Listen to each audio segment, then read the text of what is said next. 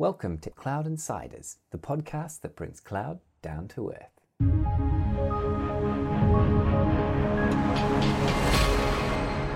I'm sat here with Sam McGowan, a lead consultant at Extrovert, and also Chris Lewis, who's a senior consultant at Extrovert. Thanks for joining us, guys. All right, no problem. Today we're going to talk about vRealize, VRA, and maybe a bit of VRO. So who wants to kick us off with the high level? What is vRealize Suite? vRealize Suite is VMware's cloud management platform, whether that be private cloud, hybrid cloud, and it's used by customers to manage, deploy, automate, monitor, report on their private cloud or hybrid cloud infrastructures. Right. And how long has it been around for? So a bit of the history of VRA. There was a product called Dynamic Ops, which was a .NET platform that was used for automation. That was acquired by VMware, and it was chewed around and built around and became spat out as a product called vCloud Automation Center, VCAC, or VCAIC. Not supposed to call it VCAC. And then vRealize is sort of a couple of generations along from that product. So we're on vRealize 7 now. It started at VCAC 5, so we've got a couple of generations of maturity, and there's a whole load of sort of integration and features that are baked into the version now that maybe weren't before. You still see the Dynamic Ops product in the code and things like that of VRA, but it's a long way from where it was. Right, okay. So how does VRA or vRealize Automation layer into that? vRealize Suite, from a VMware point of view, is a combination of products. Yes. It's vRealize Automation, vRealize Operations, vRealize Orchestrator, and vRealize Business. Some of those products have sub-component products as well, but vRealize Automation is the cloud portal for users to be able to request services, self-provision, and deliver their services to their end users or themselves. Right. Okay. So now I understand. And so if we were to focus on the automation piece for a moment, Yep. What's driving the move in that direction?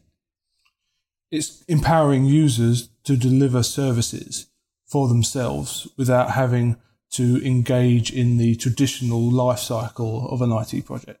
Right. Which would be, if you take an example. So a project that might traditionally take 6 to 7 to 8 weeks will now, to deliver a virtual machine or a couple of virtual machines, will now take half an hour, 40 minutes, and they can do that themselves. And it, especially in this like the development sort of cycle where they want to deliver a virtual machine, run a piece of code, and then remove the virtual machine, they can do that themselves.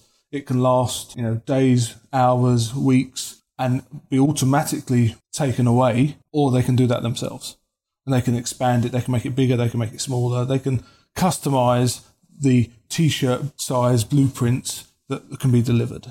One thing we see a lot of customers is it allows you to take control of things like if you've got a lot of shadow IT going on where you've got departments going out to AWS, private cloud, public cloud stuff, where you've got no control over what's going on in that public cloud. You can actually bring that control back, and VRA can act as a broker of clouds for you, if you like, and you can have workloads being deployed into AWS, but it can be centrally managed, and you can have authorizations, you can have approvals around that.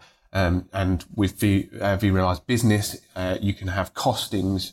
So when a user goes to request a virtual machine, for example, they can see, this one in AWS is going to cost this much an hour. Perhaps this one in vCloud Air is going to cost you this much an hour.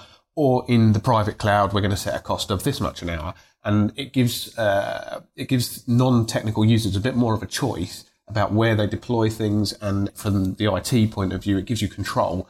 It means that you've got one portal that you can deploy to all these different private clouds, public clouds, without necessarily having that whole shadow IT going on where you've got credit card bills for one section of AWS and 50 different AWS accounts and a couple of vCloud Air and some Azure. Azure is not actually supported yet, but at 7.1 it will be supported. So there's a whole kind of governance thing which is really, really useful. It allows you to make sure you retain that control over sort of spending and that sort of thing. It's about the business being able. So vRealize Business component of the vRealize Suite is all about being able to show back or charge back internally into an organisation to say, so individual teams or parts of the organisation have control of an IT budget and they understand how much these services are costing them. And that's the key part of vRealize Business. But also, as Sam said, being able to make that decision in a vRealize automation point of view to be able to say it's going to cost X amount a month to pull it into AWS or vCloud Air, or it's going to cost me Y to put it into my private cloud. And I can make that decision based on the sort of the OPEX of that. And so I'm informed and empowered to make that decision as a customer. Right. So, and I definitely get that. And we've talked previously about cloud sprawl and wanting to avoid it. And I can see that playing in with the idea of limiting the amount of shadow ops that's going on. Yeah. It also allows the life cycle management means that you don't have VMs hanging around that a developer spun up for a day and then forgot to shut down. So you get the whole life cycle managed of each VM. So as an example to that, you can set a machine lease time that says, this machine is available for 5 days, and after 5 days, send an email to the person who requested it to see if they want it still. And if they don't reply or they don't want it, we'll automatically tear it down, and that those resources will automatically be recovered so they can be used for something else. And I can see that being attractive to management because they're looking at that and thinking, now I understand, now I know the cost, and now I can start to automate the process to control it and increase efficiency. Is that fair to say? Yeah. Okay. What types of organizations in terms of size and in terms of vertical are we seeing moving towards vRealize?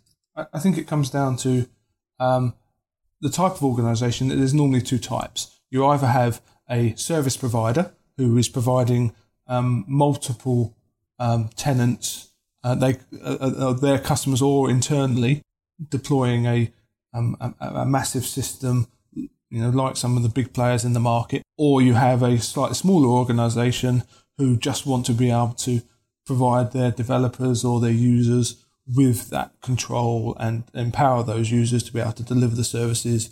And from a vRealize automation point of view, what you have to remember, the customer sees a nice shiny portal, but the background to that is a lot of hard work the IT organisation has to do to make sure that it's nice and smooth and easy and it's simple to use. Right. And that might segue us quite nicely into some of the pitfalls, some of the things that you've seen organizations and clients struggle with when they go to roll out, particularly the automation piece. What are some of those things? There's kind of a sort of standard that you would respond to for any kind of automation, and VRA as an automation platform has those same pitfalls. For example, it's easy to have a defined process and automate that process.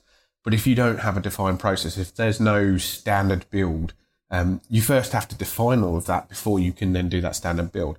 So where VRA and any kind of automation is useful is when you've got repeatable tasks, you've got things that you do perhaps often that are maybe time consuming manually, but you can automate it, and you spend a little bit more time automating that process, but you end up with something that can be repeated and it can be done consistently and it can be done in a fraction of the time that you sort of use it. So for example, recent customer, each time they wanted to deploy a new VM, they sent off a standard request form, and they were given a 2-week lead time to deploy a new VM. Now, with the platform that we built and with the automation, we were building their standard VMs in 4 minutes. So that's a huge level of difference. Now, that's only useful if that particular VM is going to be deployed lots of times. There's no point in us spending 2 weeks getting all that automation set up if that VM is only ever going to be deployed once a year. But if you're going to deploy 10 of those, well, you've got your sort of net gain.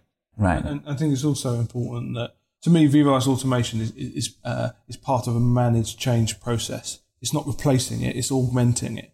So you would still have your traditional change management process if you were running a project. So there's two use cases, I guess. There's your end users wanting to deploy machines rapidly and being able to recover those resources once they've been finished used, but also as an organisation who is maybe an IT managed organisation for an end customer, augmenting the change process with vRealize Automation and vRealize Orchestrator means that those mundane steps that are prone to user error are taken out of the equation, and it makes it much simpler.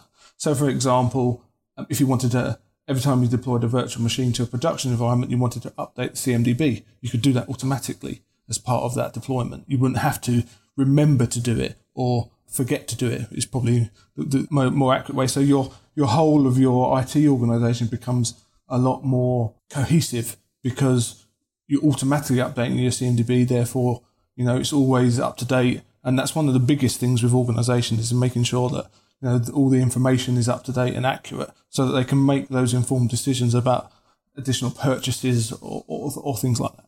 Right. And you say 2 weeks, Chris, you're talking about bringing some order to process. Both of those things sound like enterprise problems and possibilities to me. Is that what you're seeing, or are you seeing it across the board? I don't think it's just enterprise. I think anybody that wants to invest the time up front will get a saving in the long term. So whether that be an enterprise thing or a small business, small to medium business, I think they'll get the gains from doing that. I think what's important is the multiple products in vRealize Suite aren't for everybody. There's lots of things that won't be used.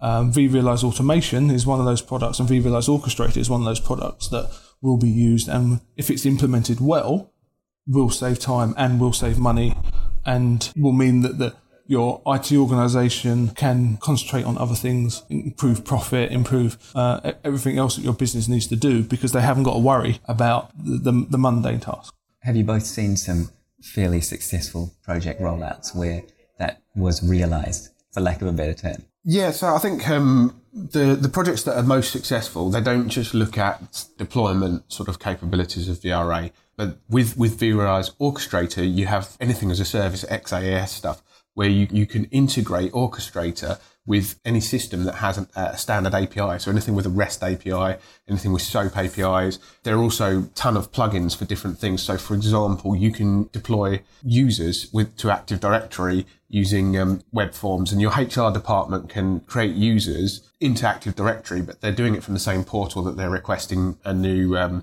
virtual machine from, or anything like that. So we're not just talking about VMs here. No, we're not. It's a full self-service catalog. Yeah, so some of the things that perhaps you might do, example project, we're working with load balancers, a particular brand of load balancer, F5 load balancers. We're using the REST API to deploy load balancer context. And so the VMs that are deployed are part of a larger application blueprint. And within that blueprint, we're deploying a new load balancer with a virtual IP configuration of that load balancer, and the whole application stack is deployed.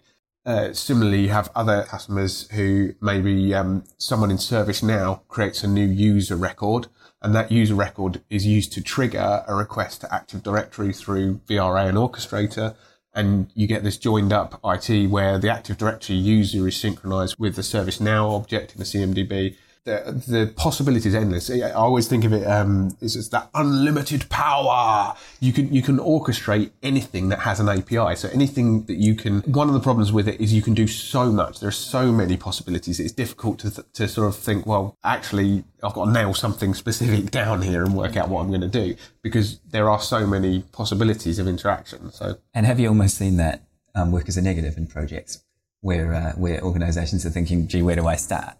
One of the pitfalls of organisations trying to deliver vRealize Suite is they underestimate what it can do. And once they know what it can do, how long it takes to get there. Right. So it's not necessarily complex to deliver a vRealize automation infrastructure. The ability to do things, it's the capability to do them afterwards. So creating those orchestrator workflows, creating AAS blueprints is a complicated workflow process, but you can reap the benefit once it's there. And as Sam said, if it's the wrong thing to do to automate everything, especially if you're only going to deliver it once. But if you're continually delivering multi-machine blueprints, firewalls, load balancers, anything that's scriptable or has an API that can be referenced, then vRealize Orchestrator and vRealize Automation is the right tool. I think one of the really interesting aspects of it is everyone sort of bands around the SDDC, the idea of the software-defined data center.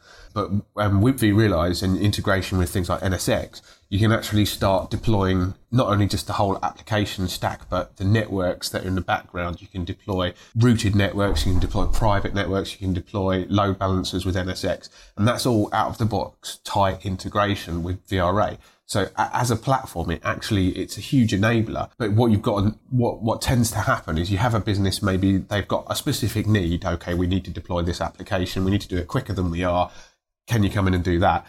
And you start talking to people and you say, well, did you know you can start deploying maybe this network and do this automatically? You can create copies for, say, your QA environment of this application and isolate that network and just allow a certain group of people to access it. And you see the light bulb moment where people's kind of imagination starts to pick up, and they'll ask you, can you do this? Oh, can you do this then? Oh, we've got this API. Can you integrate with that? And I think that's one of my favourite bits of doing the sort of VRA engagements is when people start to realise, actually, this is a powerful tool. No pun intended. Yeah, they start to realise. And so that light bulb moment where people actually kind of get it and they can see the interactions between systems and so if we do that, we don't need someone to go and fill in a paper form XYZ. We can get it approved through the system and then it'll go in. And yeah, it's great. People often have this one use case which we're brought in to automate, but it suddenly becomes project scope creep. But it's great because it means people are getting the whole platform. I think the tagline really should be the possibilities are infinite. So you can do anything and everything with it. Only problem with that is that it may have been done. Yeah. Okay, so when should you not automate? I think we probably covered that. We covered that. I mean, if it's a one-off implementation, then taking the time to orchestrate and automate that would potentially be seen as a waste of effort. But otherwise, if you're doing it, regularly, more than once, then that's the right time to automate. Okay. So I'm a CTO of a mid-sized org. I'm starting to think about the potential. What are the things that I need to cover off before I, A, start the team looking at it, or B, look to bring a consultancy in such as Extrovert?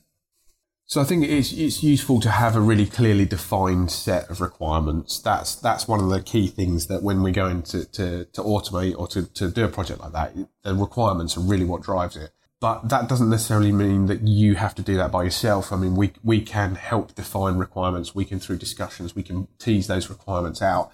And that's something that we're used to doing as part of projects. So really, you need to have a use case. You need to know what you want to automate. So, if you've got this application that you deploy, X times a month and you want to automate that, or perhaps maybe you want to take control of cloud sprawl, or you want to give a single point for everyone to come to where they get their self-service, they get their user accounts, they get their VMs, they get their load balancers. They can also deploy to hybrid cloud stuff.